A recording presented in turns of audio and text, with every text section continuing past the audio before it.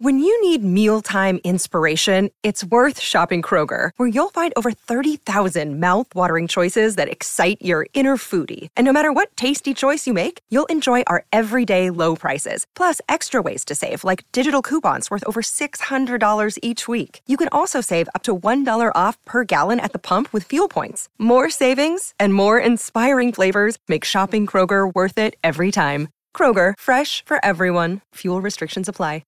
Our kids have said to us since we moved to Minnesota, we are far more active than we've ever been anywhere else we've ever lived. Moving to Minnesota opened up a lot of doors for us. Just this overall sense of community, of values that, Minnesotans have. It's a real accepting, loving community, especially with 2 young kids. See what makes Minnesota the star of the North. New residents share why they love calling it home at exploreminnesota.com/live.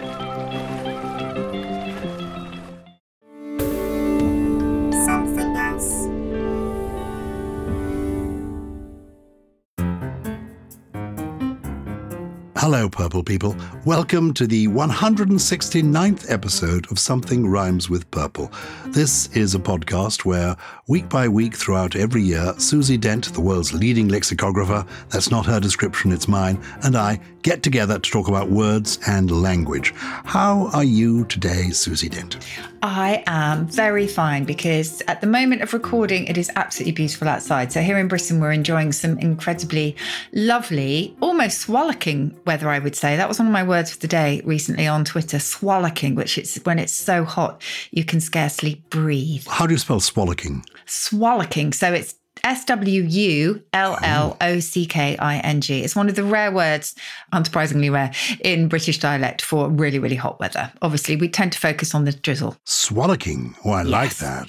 And how old is the word? I would say at least 19th century, probably before, because as you know, for dialect, we're very dependent upon the brilliant Joseph Wright's English Dialect Dictionary, which was compiled at the beginning of the 20th century. And he was incredible. We've talked before about how Leeds University is starting up more research now into dialect and actually, mapping dialect in a way that was only really done by Joseph Wright and had never been done before. Anyway, it's in there and it's very difficult to know because it's largely a spoken tradition, how long a lot of the words have been around for. But we do know at least since the 19th century. Today, we're going to talk about somebody who is literally fabulous. It's Aesop.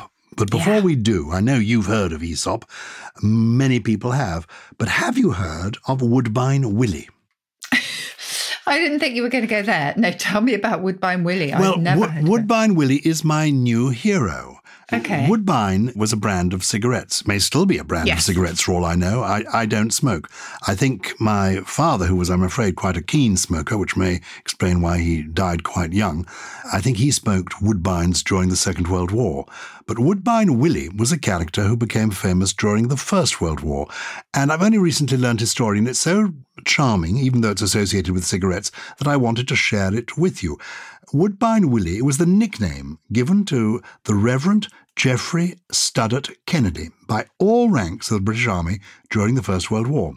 He volunteered, this clergyman, as a stretcher-bearer in the trenches where, with a Bible and words of comfort, he distributed Woodbine cigarettes paid for out of his own pocket to wounded and dying men.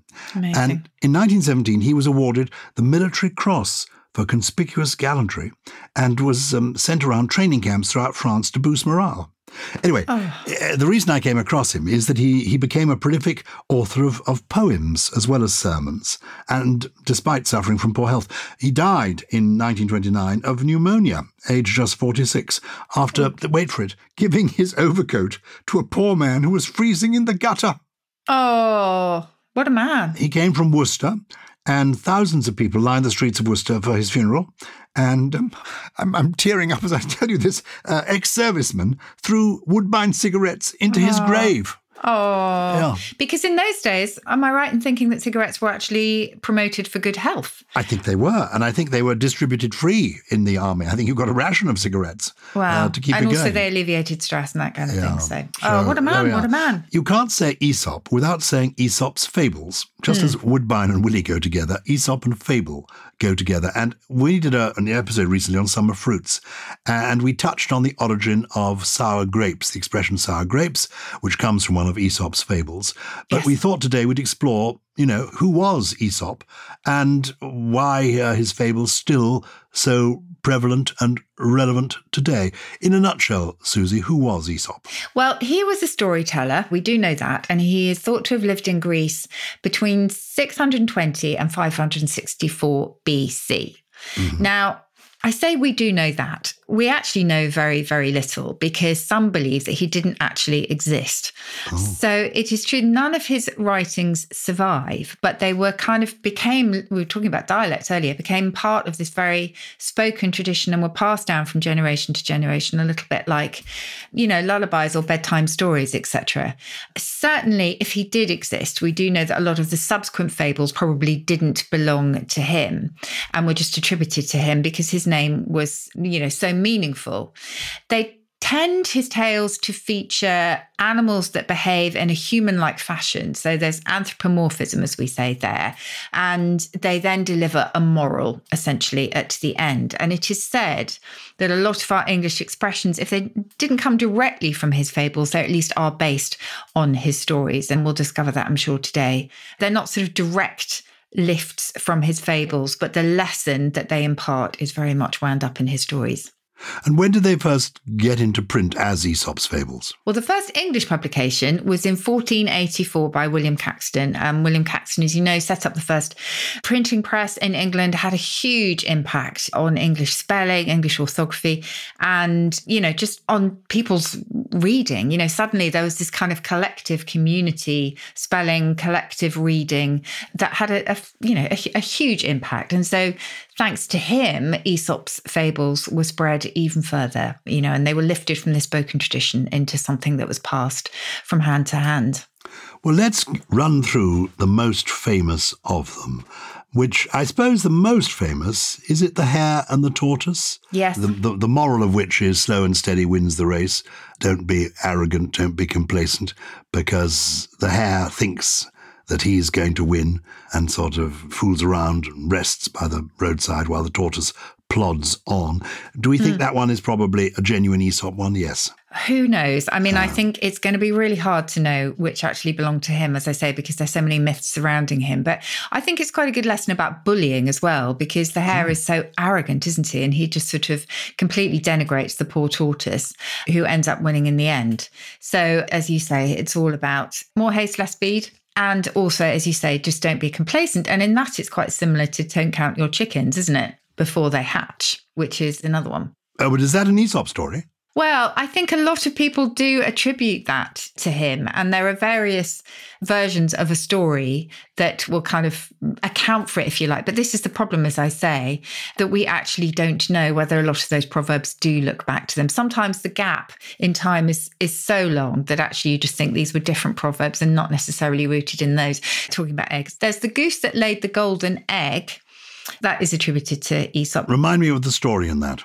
Okay, so a cottager and his wife, they have a hen that lays a golden egg every day. And so they think, wow, inside this hen must be a huge lump of gold, a huge repository of gold, because it's squeezing out these golden cackle farts, if you remember, that's what one old dialect term for eggs, every single day. So what they did is they killed the hen.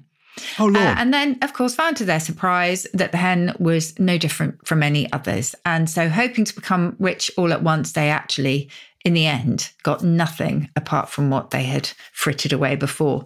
So, yes, don't be greedy. Don't kill the goose that lays the golden egg. I like it. Exactly. Then there's the one that, of course, we began with, The Fox and the Sour Grapes. Not to be confused with the La Fontaine, Maître Corbeau sur son arbre perché, yes. Which I learnt as a small child. Yeah, what's the story of that one again? Well, that one is there's the bird, he's got a cheese in his beak, and he's flattered into singing. And drops the cheese. Drops the trees. Right. But this is different, isn't it? Don't be amenable to flattery, I suppose, that one. But I think that's by La Fontaine. I don't think that's necessarily attributed to Aesop. Anyway, The Fox and the Sour Grapes. Yes. So this is just showing really that we can be really bitter about something that we actually really wanted but couldn't obtain. So we end up saying, I didn't want it anyway.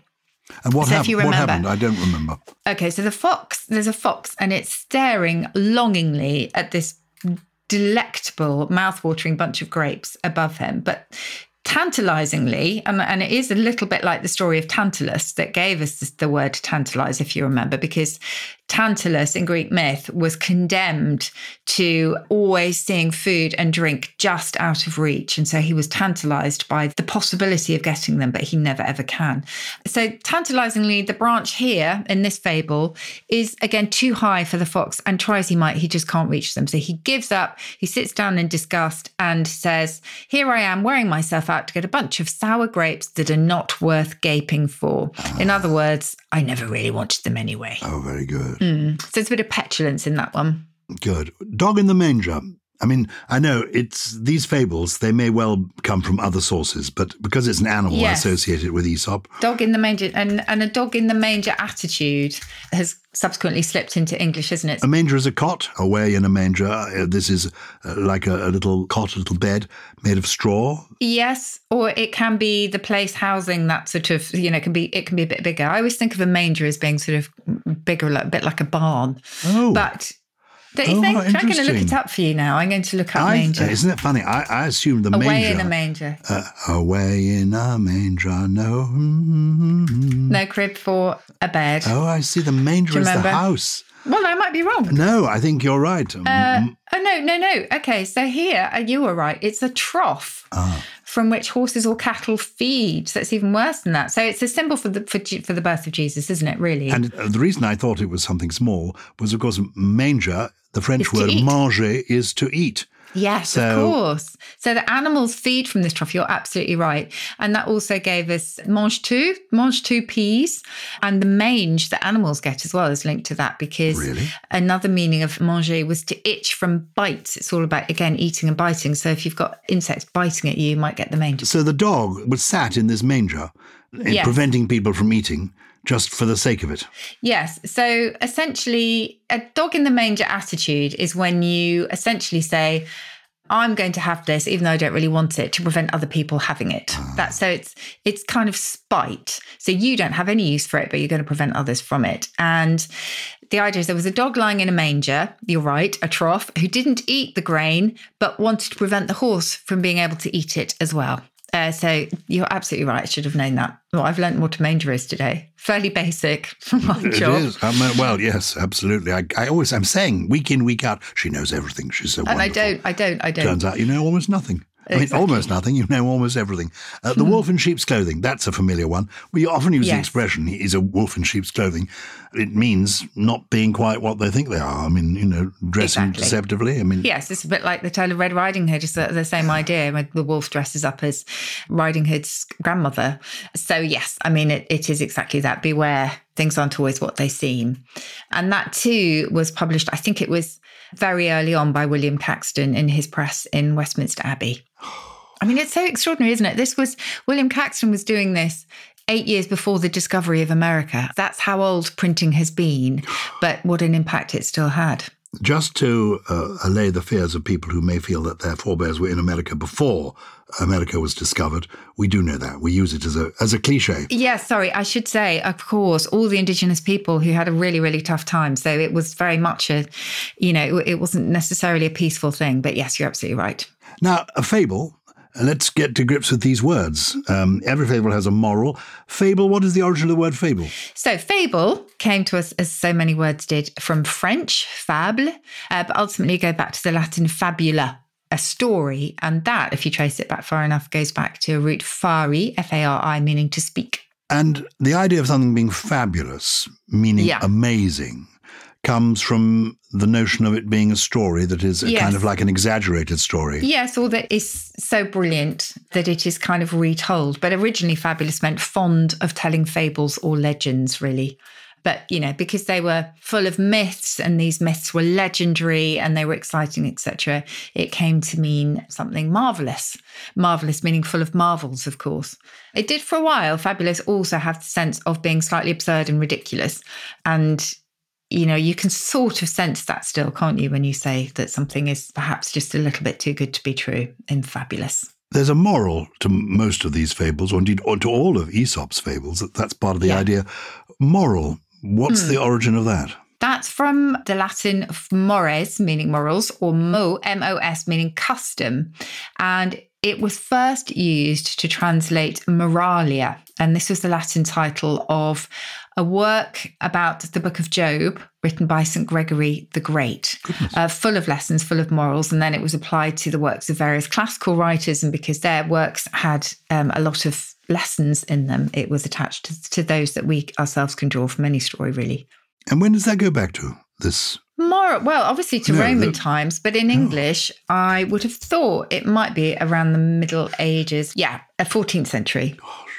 An adage is a kind of truism, isn't it? It's a sort of pithy saying, isn't it, really? Or, again, it's got a sort of slight moral to it, I think. Let's see how it's defined. Yes, a well-worn adage. A maxim, expressing a general truth. And adage, is it because it's survived the ages? What is the origin of adage? I mean, how does that word come about? It actually goes back to a word meaning to say, the Latin adagium. That was a saying, and aio, A-I-O, meant I say. So you are expressing a statement. I mean, you mentioned truism. That's something that originally was so true, it was self-evident.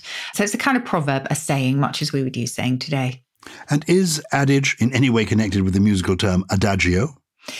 No, I don't think so, because adagio is all about speed, isn't it?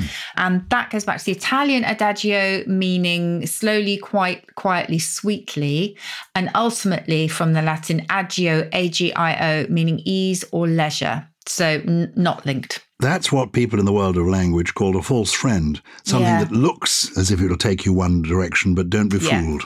So an adage is something quite different. An adage, so often repeated, becomes a cliche. I mentioned that word earlier on.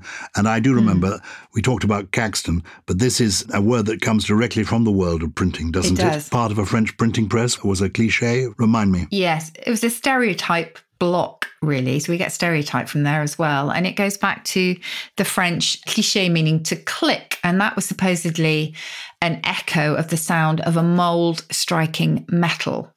And also originally, so a cast that you got from letting a matrix fall face down into a surface of molten metal on the point of cooling. It was imagined that too would have a little bit of a sound as it dropped. So either way, it is very much a kind of sound thing. Look, we better take a quick break and then give me some more of these wonderful phrases that are adages, not cliches yet, but fabulous, and many of them have a moral. They do. An official message from Medicare.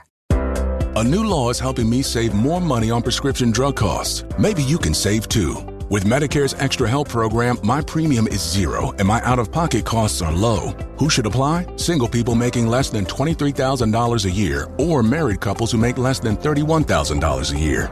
Even if you don't think you qualify, it pays to find out.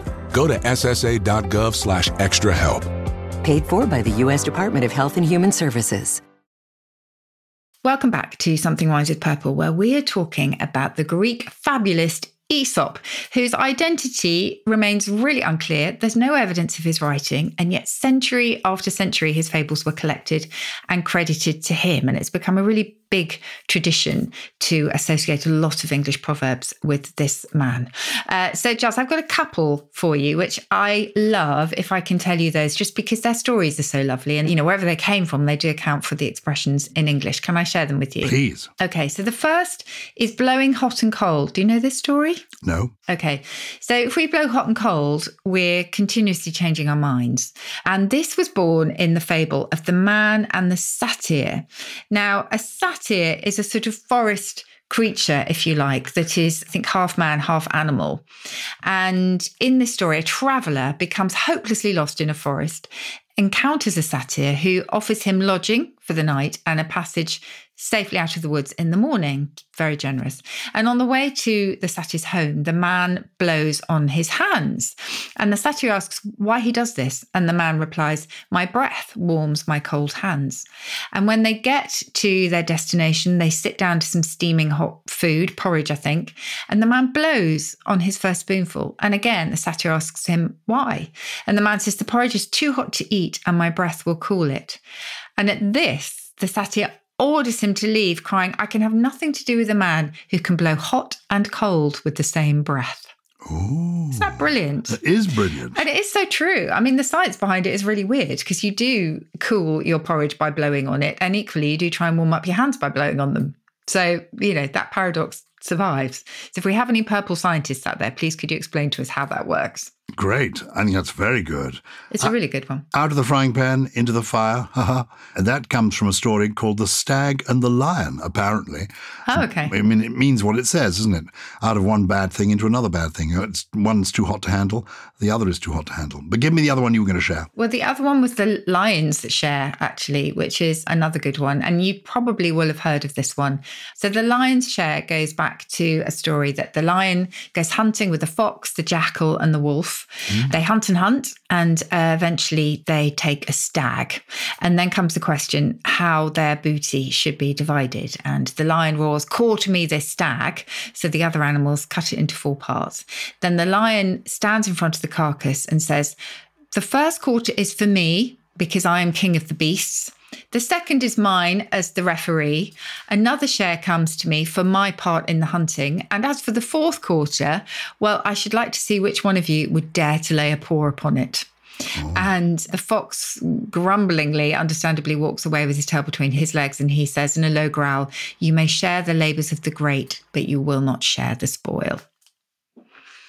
It's cool, that, isn't it? Very cool. Well, we would love to hear from people who are purple people about the fables from whatever part of the world they are in, because the ones we've been sharing with you, though originating possibly with Aesop in ancient Greece, are ones that are common really in the United Kingdom and maybe in other English-speaking countries. But around the world, where people listen, you may have other fables that you'd like to share or indeed inquire about, and we can get exploring. Have we had lots of correspondence this week? Oh, I always get lots of correspondence, which we are incredibly grateful for, as you say. Yes, this one from Jeff Atkins. During the Jubilee celebrations, there was much discussion of the event that took place some 70 years earlier. I have heard a number of commentators and journalists referring to Princess Elizabeth having been coronated. Personally, I think the word is an abomination, but my searches on the internet have not revealed a definitive ruling on the use of coronated as opposed to the, in my opinion, correct crowned. I wonder what your thoughts were, or maybe those of your friends at the Oxford English Dictionary. I'm looking forward to hearing from you. Regards, Jeff Atkins. Well, Daz, I think Jeff will not be looking forward to hearing from me because he won't like my answer. This is a really good example of how something sounds so modern, like a really naff rip-off of an existing, much older and more proper word. But actually, coronated and coronating, the verb, has been around since 1623, called in the Oxford English Dictionary. It's simply based, like crown itself, on the Latin coronare and corona, which meant a crown. They both come from the same root. The only thing I can say to Jeff, if this makes a difference, is that crown has been around since the 12th century. So it's got 400 years on coronating. But we have been coronating for a very, very long time. It's not as newfangled as you might think, but it fell out of use. I think most people would prefer crown, but coronating is definitely not wrong. Well, there you are, Jeff. I think that is the definitive answer. Pear-shaped next. This comes from Jonathan Davis. Susie and Giles. On Saturday last, I found myself, out of choice, I must add, on the bus to the start line of the Mournway Marathon in the beautiful Kingdom of Mourne in County Down, Northern Ireland. There was a mix of anticipation and nerves amongst my fellow runners, and I couldn't help but eavesdrop on some of the conversations around me. I heard one person joke that she hoped things didn't go pear-shaped over the next few hours in the hills. As it turned out, things went pear-shaped for me, as I fell, hurt myself, and had to call it a day at mile 9. Such is life. Pear-shaped was certainly the theme of my weekend, unfortunately. But why do we even say it? Keep up the good work. Oh, what an intriguing letter from Jonathan. And I have to Yes. say, I do love an Irish accent. Oh, I know. Whether from Northern Ireland or the Republic of Ireland. I don't know if I mentioned to you the other day, I had the good fortune to go to Royal Ascot, Susie. Oh, did you? Yeah. That was a really hot day that day as well. When the day I went, which was the last day, the 5th day, it wasn't so hot. It was actually perfect. But for me, the big excitement was I met so many Irish people with wonderful Irish accents because a lot of the great trainers come from Ireland, and I spent time with, so many of them. Willie Mullins, among others, Aidan O'Brien, very exciting. And I met a great jockey called Ryan Moore. I must put a picture of him up on Twitter because I was so excited. But anyway, I love the lilt of an Irish accent, whichever part of Ireland it comes from. I'm with you. It's probably the most mellifluous in the world. And I was almost distracted by his lovely voice from the content of what he was saying, but he was asking a very good question about going pear-shaped. Where does this interesting phrase come from? Well, haven't completely nailed this down, but most linguists think that it goes back to the 1940s. So one of the first references I think we have is from a 1940 film, My Little Chickadee, which starred W.C. Fields and Mae West. Yes. And there's a line, I have some very definite pear-shaped ideas. So it's said that it goes back to the 40s because one of the maneuvers that trainee pilots in the RAF had to master in preparation for World War II, well, during World War II indeed, was the loop-de-loop, which was a really difficult aerial trick. And if you were inexperienced or having a bad day, you couldn't keep a perfect circle all the way around, but you'd level off at the bottom of the loop. And so it would have a slightly distorted, pear-shaped outline, which obviously wasn't ideal, and the pilot might come in for some ribbing from his, and it wasn't normally his, colleagues. So that is where we think it comes from. But as I say, it's hard to find absolutely definitive proof for that, but that's our best bet. And, that would make it one of those many phrases like gone for a Burton and that kind of thing that originated in aeronautics during the Second World War. Well, if you think you have a better answer than that offered by Susie Dent, do get in touch with us. And if you've got other queries, we will endeavour to get the answers to you. The address for any correspondence is simply purple@somethingelse.com, and that's something without the G, purple@somethingelse.com. And of course, we do look at every letter that we receive, every message, even if we can't get round to answering all of them. Yes. Because we have to find time for everything. You have to find time to research your trio of words every week. 3 interesting, unusual words. What have you come up with this week? I have 3 summary words for you today, Giles. And some of them, I think, at least one of them will be very familiar to people. But I'm going to start with one that people may or may not know, and that's umbrageous, which is umbrageous. And that G is kind of soft, umbrageous. And you can probably guess what that means, can you? No, I don't think I can. If I say it's linked to the umbrella. Oh, I should have guessed. Yeah, go on. Nothing to do with rain, everything to do with sun. So umbrageous is all about shadiness and offering shade. Oh, I think that's my postman. Could you just forgive me 1 second? What is he or she called? Remind us. Lloyd. Lloyd. We want to meet Lloyd one week. Hello. I'm just doing my podcast. Oh, it's fine. Bye. Lloyd sounds very friendly, Susie. Oh, did you hear him? He's absolutely lovely. Yes. Best postman in the world. Okay, carry on with your trio of words. Back to umbrage. Yes. If we take umbrage against somebody, we are casting shade, to put it in modern terms. And umbrageous means just shady, because umbrellas were originally used to protect people from the sun and not from the rain. So that's my first one.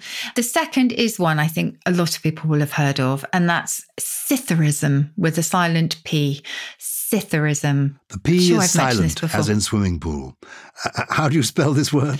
P-S-I-T-H-U-R-I-S-M. And it is simply like susurrus, which has definitely been one of my trios before. Susurrus and Cytherism are the whispering of the leaves in a summer breeze. Beautiful. Lovely. Yes. And the third is hopefully to make you and the purple people smile. Obviously, a lot of weddings going on over the summer. And an old term, we covered this in our love episode, an old term for getting hitched centuries ago, joining giblets. Oh, I love that. Joining giblets. Very odd. But that's very odd. Well, it certainly shows Great intimacy. Oh, what are we doing? We're joining Giblets. It should feature on wedding invitations. Yes. We would request the pleasure of your company at Susie and Giles joining Giblets on June the blah, blah. It's a lovely idea. Very good. Anyway, I love those three.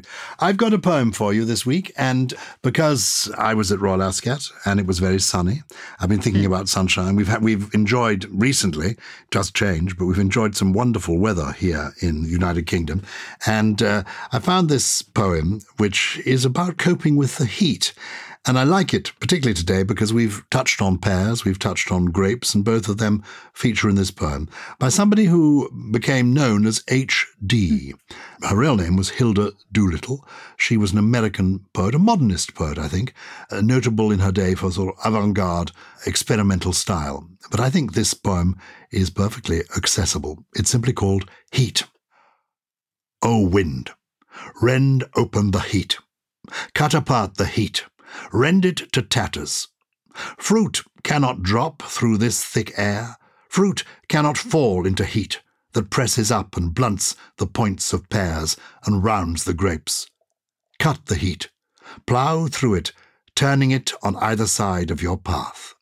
Ooh, so that's swallicking weather, that. It is, isn't it? That's a poem when the heat really is oppressive. And there have been days, isn't it funny? We're never happy with the weather. We talk in Britain, we talk about the weather all the time. Either it's too hot or then it's too cold. It's wet when you want it to, anyway, aren't we? We are ridiculous. We are. Well, the Purple people are definitely not ridiculous, and we are very grateful that you have been listening to us today. Please keep following us on, Apple Podcasts, Spotify, Amazon Music, wherever you get your podcasts. And if you could recommend us to other people, we would love it too. And as Giles says, most importantly, you can get in touch via purple@somethingelse.com. Oh, and do consider joining the Purple Plus Club for some bonus episodes on words and language. Yes, exactly. Something Rhymes with Purple, as always, is a Something Else production produced by Lawrence Bassett and Harriet Wells, with additional production from Chris Skinner, Jen Mystery, Jay Beale, and do you think he's off joining Giblets? Well, I don't know. I think he should be feeling the heat anyway, whatever he is. It's Gully. Our kids have said to us since we moved to Minnesota, we are far more active than we've ever been anywhere else we've ever lived. Moving to Minnesota opened up a lot of doors for us. Just this overall sense of community, of values that, Minnesotans have. It's a real accepting, loving community, especially with two young kids. See what makes Minnesota the star of the North. New residents share why they love calling it home at exploreminnesota.com/live.